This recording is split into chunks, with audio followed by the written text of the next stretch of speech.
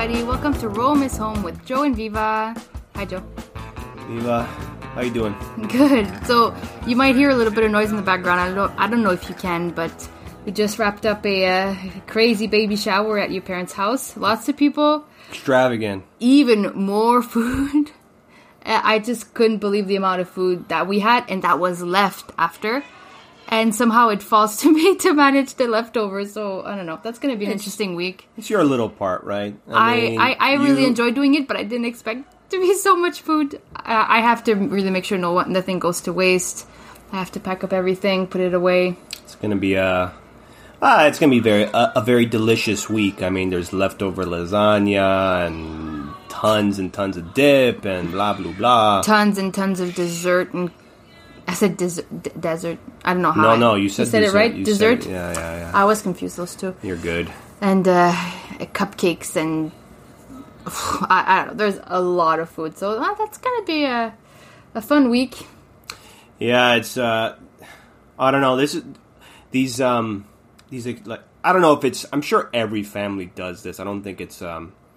Maybe your family... My family doesn't do that. No, it's true. Your family is very, it's different. Yeah, for us, it's... And I'm not like that. I don't really take on that, and I think this is where we kind of are in sync. Yes. In terms of just... Again, so it was a baby shower, but, a baby shower ends up being this most extravagant, very stressful event.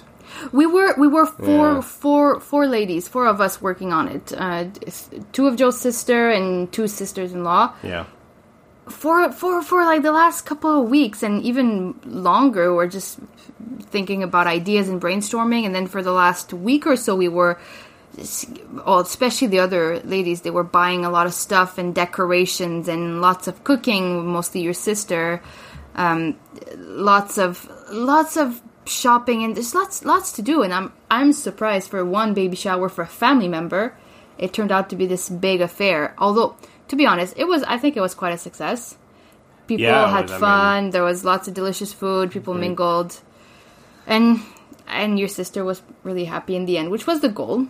Yeah. So I guess we catered to whoever. But I remember even the baptism of our first daughter Teresa.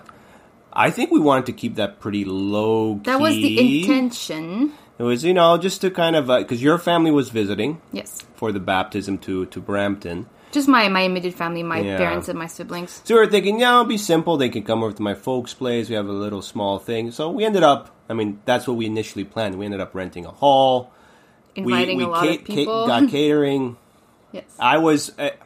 I kind of bit the bullet on that one. It's kind of, it is what it is. This is not us. At first I was mad because I felt like we were pressured into doing this, and I got mad because I'm like, this is our daughter's baptism. Like, what are you have no say whatsoever.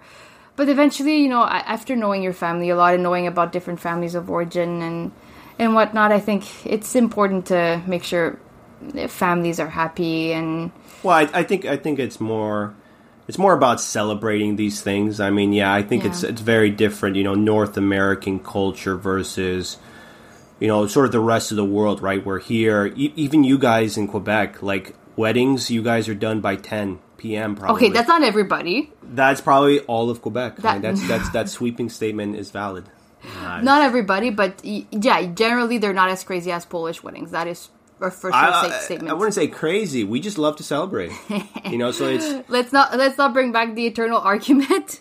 One of the biggest fight that we had, and it wasn't even that big of a deal. It was very early on, and to this day, we still don't agree on it. We try to avoid this subject. Let's be clear. I've moved on, but you always seem to...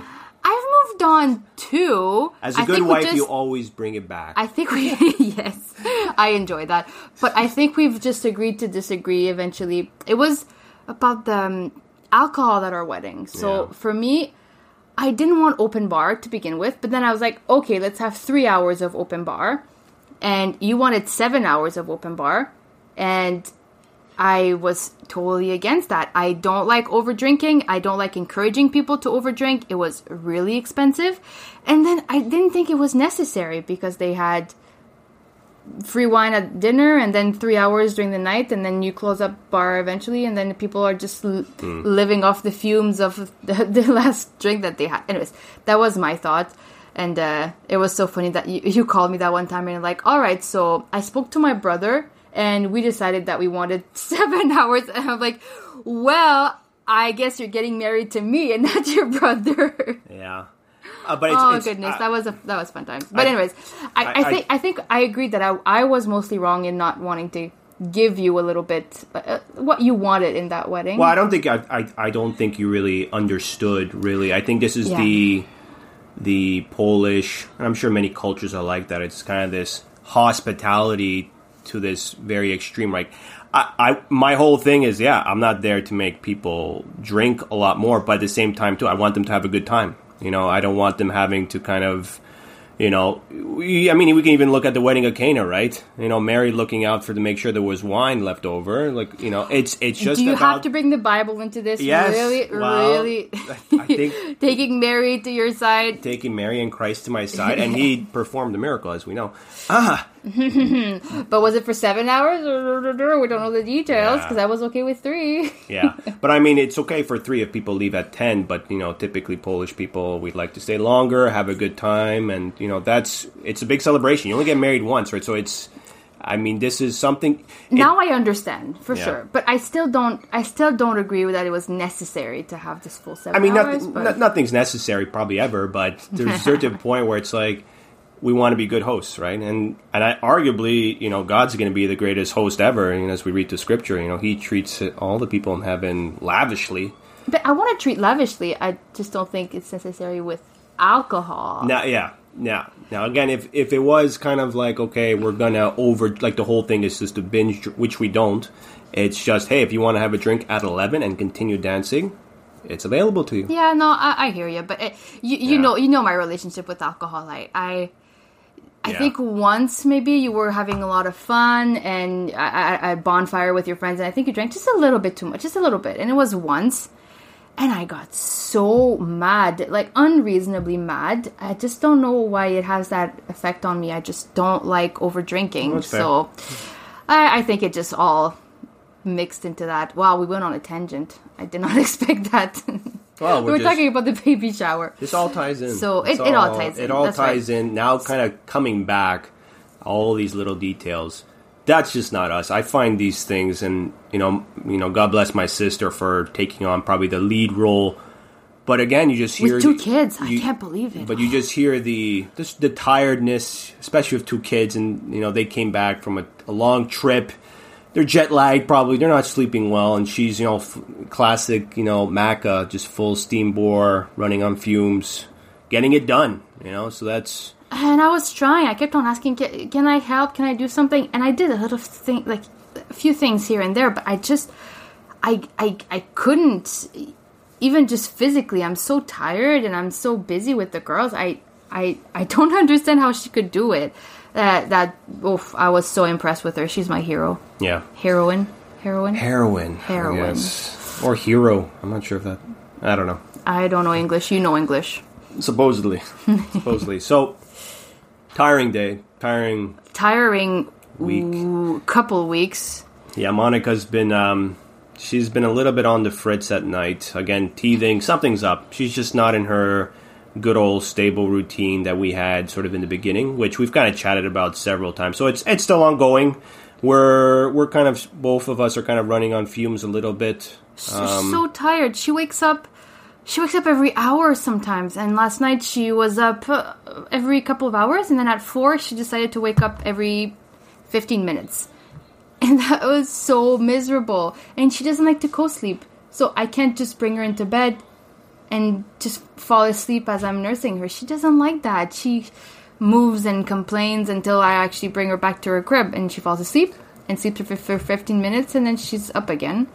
So that's pretty miserable. Teresa, thankfully, sleeps through it all, but then during the day, she's quite a challenge, and she's always been. You know, my father said when we were over during the holidays that I've never seen a kid who was pushing limits as much as she does. She's just touching everything. She's not listening, and that's a struggle for me. I don't know how to be the best parent for Teresa. She's a really smart kid. I love her to pieces, but I don't know. I don't. And that's the thing with you. It's funny as you talk about this, you get so wound up about not knowing things for some reason. For me, it's kind of like, well, we'll figure it out. Like yes and no, but I mean, kids are going to be different. Monica's a different challenge altogether. Like, I mean, these are these things where even her current situation, we don't know. But it's kind of one of these things where you just got to slug through and just get her done. And my challenge with Teresa is that. So my initial thought right here, and she's only 2 years old, so I could very well be wrong, but I think that she may be a melancholic choleric like you. So she has that introvertedness. She holds on to things. She takes things very deeply and seriously, but she has that drive and that, I don't know. So I think she has your temperament, and knowing that, or at least thinking that's the case, well, I don't want to be constantly I don't want to be punishing her for crying or for being upset, because I know that melancholics are upset quite a bit, and I don't want her to think that it's wrong to feel things. But I don't know how to tie in with teaching her boundaries and I think and also one last thought. I realized that the only way she's going to listen to me is if I scream at her. And I just don't feel like a good Christian mother when I do that. I don't feel it's the best I could do, but it's the only way I get her to listen to me. And I don't like it, because it feels like my conscience is not happy with it. This is what I'm trying to say. Yeah, sure. I feel like it's sinful reaction, because I feel like it comes out in anger, and I just don't know how to tie it all together, and it drives me crazy, because I want her to learn, and I want to be a good parent, and I want her to be. But again, it's, I don't know. To me, when I look at this kind of from my perspective, I don't know, like, no parent, I think, can do these things perfectly. I'm sure parents who might be listening to us, they're kind of like, yeah, we understand 100%. And I think that's going to be every kid. I mean, we're going to, temperaments aside, because this isn't like a perfect science. So, like, you got to treat kid A because they smile at you in the morning means that they're this. It doesn't matter. It really kind of falls to the wayside a little bit. I think a lot of that stuff will kind of pick up later on. But I mean, in the beginning, it's really, I mean, until she can really communicate to us, like, what's going on. I think we've done a pretty great job in my mind. But I think it's all. To be fair, I think I'm maybe making problems bigger than they are, because. That's the slight melancholic in you. Probably. Just take this, but that's your particular little thing like that you make gigantic. I have to look at the good. Today, your sister said, "I can't believe how well she listens to you," and I was like, "What, really?" But apparently, she noticed that Teresa does kind of listen to me. So I think with her, she's going to listen to me if I tell her not to do something, but then when I'm not looking, she's going to go back and do it. So that's the sneaky in her that's driving me crazy. But she will listen to me. So. Yeah, we're going to take a break quick soon. Rome, where are we at with that? We've gotten, right now for folks who are kind of tying in, we're getting all our documents translated. It's in the process. We're translating birth certificates, marriage certificates. That's rolling. So yeah, it's pretty good. Everything is in the works. I think we just need our tax codes, apply for those, and I think we should be good. And we'll have to work out a date. We've been looking at, maybe we'll share that kind of later on, but right now, so far, beginning of September, maybe. So, till we book the flight, we'll kind of see where that lands. But it's getting real, y'all. That might happen even this week. So, we'll keep you posted on that. So, hang tight. We're going to take a quick break, and we'll come back to Rome is Home. Now listen to the melody. Maybe it come from Italy, and I can sing like Buddy Nelly. I think it's plain to see. Some people say that's the great. Hey everybody, welcome back. We wanted to share with you a little practice that we have. Spiritual practice. I was reading St. John the 23rd, and as some of you know, name of the book? The book, Journal of a Soul. I still haven't finished it, actually. I have to buy it. I was lending it from our old church, and Tilsonburg, but I had to give it back. It's a big book. It's a big book, and I was reading it slowly because it was so full of... Every time I was reading it, and Joe can attest to it, I was snapping my head up, and I had to share something that was making me so excited because I could relate to him so much, and I felt he was such a good example for me. I really have to finish this book. Yeah, so, I mean, quick pause there. I think if you're kind of looking into diving into kind of like spiritual reading and stuff like that, maybe you've been kind of like, well, you know, I don't really read the works of saints, or you know, I don't necessarily want to read this book. Really take a look if you can find either an autobiography or some letters written by a saint. In this case, I guess this was his journal, yes. Basically his spiritual journal, let's yes. say, and he made all his notes. That is really good material, because I feel like, yeah, you can read. I love reading all sorts of things. You can read, you know, St. Augustine, City of God. You can read all these, you know, the Summa Theologica, all these things from Aquinas and stuff. But at times it doesn't give you a sense of who this person is. You can appreciate, like, okay, yes, this person is clearly, they have some kind of intellectual understanding of all these things. Fantastic, very pious. But sometimes you need a little bit more, like, because at a certain point that can make them almost unrelatable. So what I've really enjoyed is reading letters. You kind of hear the humanity. It's because then it's something you can relate to. It's kind of like you read. I've been really enjoying reading letters, and Saint Jerome writing letters to and, you know, from Augustine, and they've been kind of going back and forth as sort of like pen pals. Very interesting. Like, it's Saint Jerome kind of being a little snarky with St. Augustine because he didn't understand the like, it was awesome to see, but it's kind of like they were human. And that means that the goal we're seeking, kind of this holiness, this sanctity, it's possible. It's not necessarily this impossible. And I think you got that a lot in Journal of a Soul. Journal of a Soul. Yeah, it was speaking to me so much, and I felt like our spirituality was very similar. Although he was way better than me. But it was very encouraging for me. And one thing that was really big for him is every night or every other night he would write in his journal an examen of his day and resolution for the following day, and that was a big thing for him. Starting every day is a new day. You screwed up, it's fine. Say sorry and then start again tomorrow. And he was messing up all the time. Still, no, not silly stuff, of course, but, you know, he was distracted during prayer, and he said, okay, I won't be distracted tomorrow, and he was distracted again. So he kept on messing up, but this daily examen was really helping him keep track of what he was doing and keep track of his resolutions, and eventually he got better at it. So I felt this really intense call of doing the same thing for myself, because every time I go to confession, and we try to go once a month, although we've been kind of not slacking, but with the craziness. But anyways, I when I look back at my sins and I do an examen of conscience before confession, I can't remember my sins. So I thought it would be very important for me to do it every day, write it down, keep track of it, write a resolution for the following day, but I couldn't implement it. I'm the worst at this. I can't act. So I asked Joe to help me, and please tell our audience what you bought me. Yeah, so I mean, that's something that last year one thing that I recommend,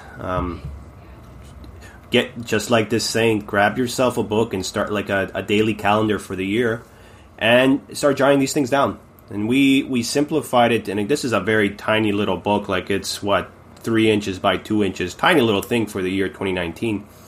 But you basically write down, do an examen, you know, really simplified look through the day, where have you fallen, you know, in light of the teachings of the church. Something you're thankful for. Again, that's very important to really, really think. And that's always, I found that to be a great spiritual exercise, because the day can be so crummy, but you don't realize, like, well, yeah, I may have felt like the girls were kind of crazy, but we have food, we have shelter. Thank you, Lord, for these things, right? Because we could be on the street and suffering and way worse. So that's always good. And also kind of, again, resolution, something for the next day. Yes. Very simple, very practical, I find. And I think what I learned last year doing it for myself, excellent for confession. Like I don't know whether it's becoming a parent or whatever it is. I seem to have like very poor like memory in terms of remembering things, like even a few days. So let alone coming to confession once a month. You try and recall, geez, what did I do yesterday? And you're trying to do a good confession. It doesn't work like that. Like No. I found this was very simple, very good. Like no one's ever really kind of suggested that like as a very good spiritual simple thing. But if you're having kind of you want to have better confessions, you want to have better examens, you want to be very kind of intentional, but at the same time you don't want it to be like this overwhelming activity, an hour long. You can be done in 5-10 minutes, and away you go. You're more thankful. You're more conscious of your little sins and your stumblings, and you have firm goals. And I feel like we're not really taught well how to make good confessions. I didn't know that we had to be so thorough, and we have to list every sin, and we have to say how many times we've done it.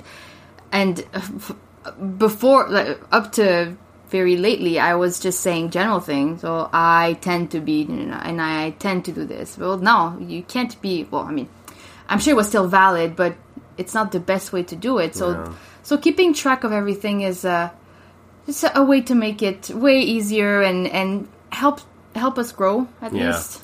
And I think that's going to be for a lot of people listening. Maybe that is a struggle. Even let's be honest. Like, depending on what church you go to, you can say whatever sins you want. But arguably, maybe the priest doesn't even think that's a sin, or there's no further discussion based on that. Some might believe there is no sin, whatever that means. But that's not how we want to live as Catholics. We don't want to kind of make it easy for ourselves. Well, if the priest is not going to call us out, well, we're not going to be over scrupulous in a sense. I don't think we want to be like, we're being over scrupulous. I think we just want to do the right thing. We're not trying to. We want to be thorough. We want to be thorough, right? And that's exactly even what you mentioned about even like the number of times. Yeah. I read that through just Saint Alphonse Liguori. I think he wrote a lot of moral theology, and just that really kind of came out like, oh, I'm like, that's shocking. Like, because it's for some. It might be obvious to people. Again, maybe your upbringing, you were blessed with that kind of stuff, but it's just something I never took in. Me neither. But it makes sense. Like, it's kind of it's really holding yourself accountable for these things. So my very first confession, actually, before my first communion, now that I think about it was so wrong. They didn't really prepare us properly, so they say, "Oh, write on a piece of paper your sins or your sin or something." I don't remember. So I wrote down one thing, that I stole candy from my sister. I probably did so much more than this, but I went to the confessional, and it was an open confessional, so I was facing the priest, and I just slid the paper to him, and he read it, and then he gave me absolution. But I never said it out loud, so I don't even know if it's a valid confession. I don't know the rules. Maybe it is. Maybe. But but that's nothing was. I wasn't prepared properly, because for sure it wasn't my only sin, and for sure it's way better to say it out loud. Yeah. So I don't know, something to think about for our kids and prepare them properly. Yeah, and again, that's people. It's interesting to think like it's really important to kind of hold yourself accountable in some ways, and it's good that we have maybe saints or others who can kind of really make us reflect on these things. I often reflect, for example, with Protestants and others who kind of will say, well, you don't need to go to a priest to kind of, absolve yourself of your sins or something. But if you think about it in some ways, if you had someone kind of on the other end who could really kind of, and again, I've heard people who have like Opus Dei priests. Apparently, they're really solid. But just any sort of priest who's kind of willing to challenge you, they're annoyingly good. Challenge your kind of your like, hey, I committed this sin, but just but they maybe how many times? That's, you think about that benefit really, because they like a good doctor is really trying to draw out the poison, because you might be just saying, the surface is good, got this little wound here. Well, how deep does that go? And this is unfortunate. I think maybe they can, their basic, confession, and you say it anywhere, doesn't do them really much service. But unfortunately, as Catholics, we're also in that position too right now, in a sense, because it's very hard to kind of find that good holy priest who wants to really uproot these things. Yes. And we kind of do that with each other, I guess. I think that's good spouses, kind of like really, Viva will challenge me and kind of like, well, you know, you're not being really sensitive here, or maybe more so than you think you are, and I might challenge Viva another way. So it's kind of like, okay, well, we're sanctifying each other in a sense that way. But I think we and many others kind of yearn for that leadership, not only within our relationship, but from a very holy priest or spiritual director who's... Yes. So until that happens, you know, we're gonna look to these saints, kind of imitate what they do, and just learn. I mean, we're trying to do our best, and I think the Lord sees that, and we pray that that's good for Him. But you know, we're not content with the status quo, right? We're not gonna just because a priest says this is not a big deal or it's not a sin. You know, when it rightly is so, because at the same time, if you're over scrupulous, you might think the smallest thing is a big deal, and it might not be, and that's an issue. But I think our judgment is pretty balanced. We're not. And a spiritual director would be able to make the difference between scrupulosity and toughness, and you know, tough love. We had a good spiritual director. Yeah, but we lost him. Well, he was moved by his bishop, so I guess it was God's providence in some way. Sister Faustina, for example, I remember reading a little bit from her diary, kind of God speaking to her, and just it's something you really have to pray for. Like, this is a great gift and grace from God to be able to have someone who can really help you see these things that are hidden from you, right? I mean, it's something. So, I mean, for those folks who might, you know, maybe you have one, fantastic. I mean, keep, you know. The sad part is, and I remember talking to a someone kind of mentioned to me about, you know, there was a priest who was interested in doing spiritual direction. He was an associate pastor at a parish that I knew. And basically, you know, his interest was very much around spiritual direction. He loved doing that. He loved spending time with people, you know, giving guidance, etc. And okay, very good, worthy task to do. But the pastor kind of, you know, saw that was taking up a lot of his time, his appointments, you know, throughout the day, kind of meeting for people for spiritual direction. And what he told the person that was told to me, to the associate, was that, you know, at this parish, we don't do spiritual direction. It's kind of like, wow. It's kind of like...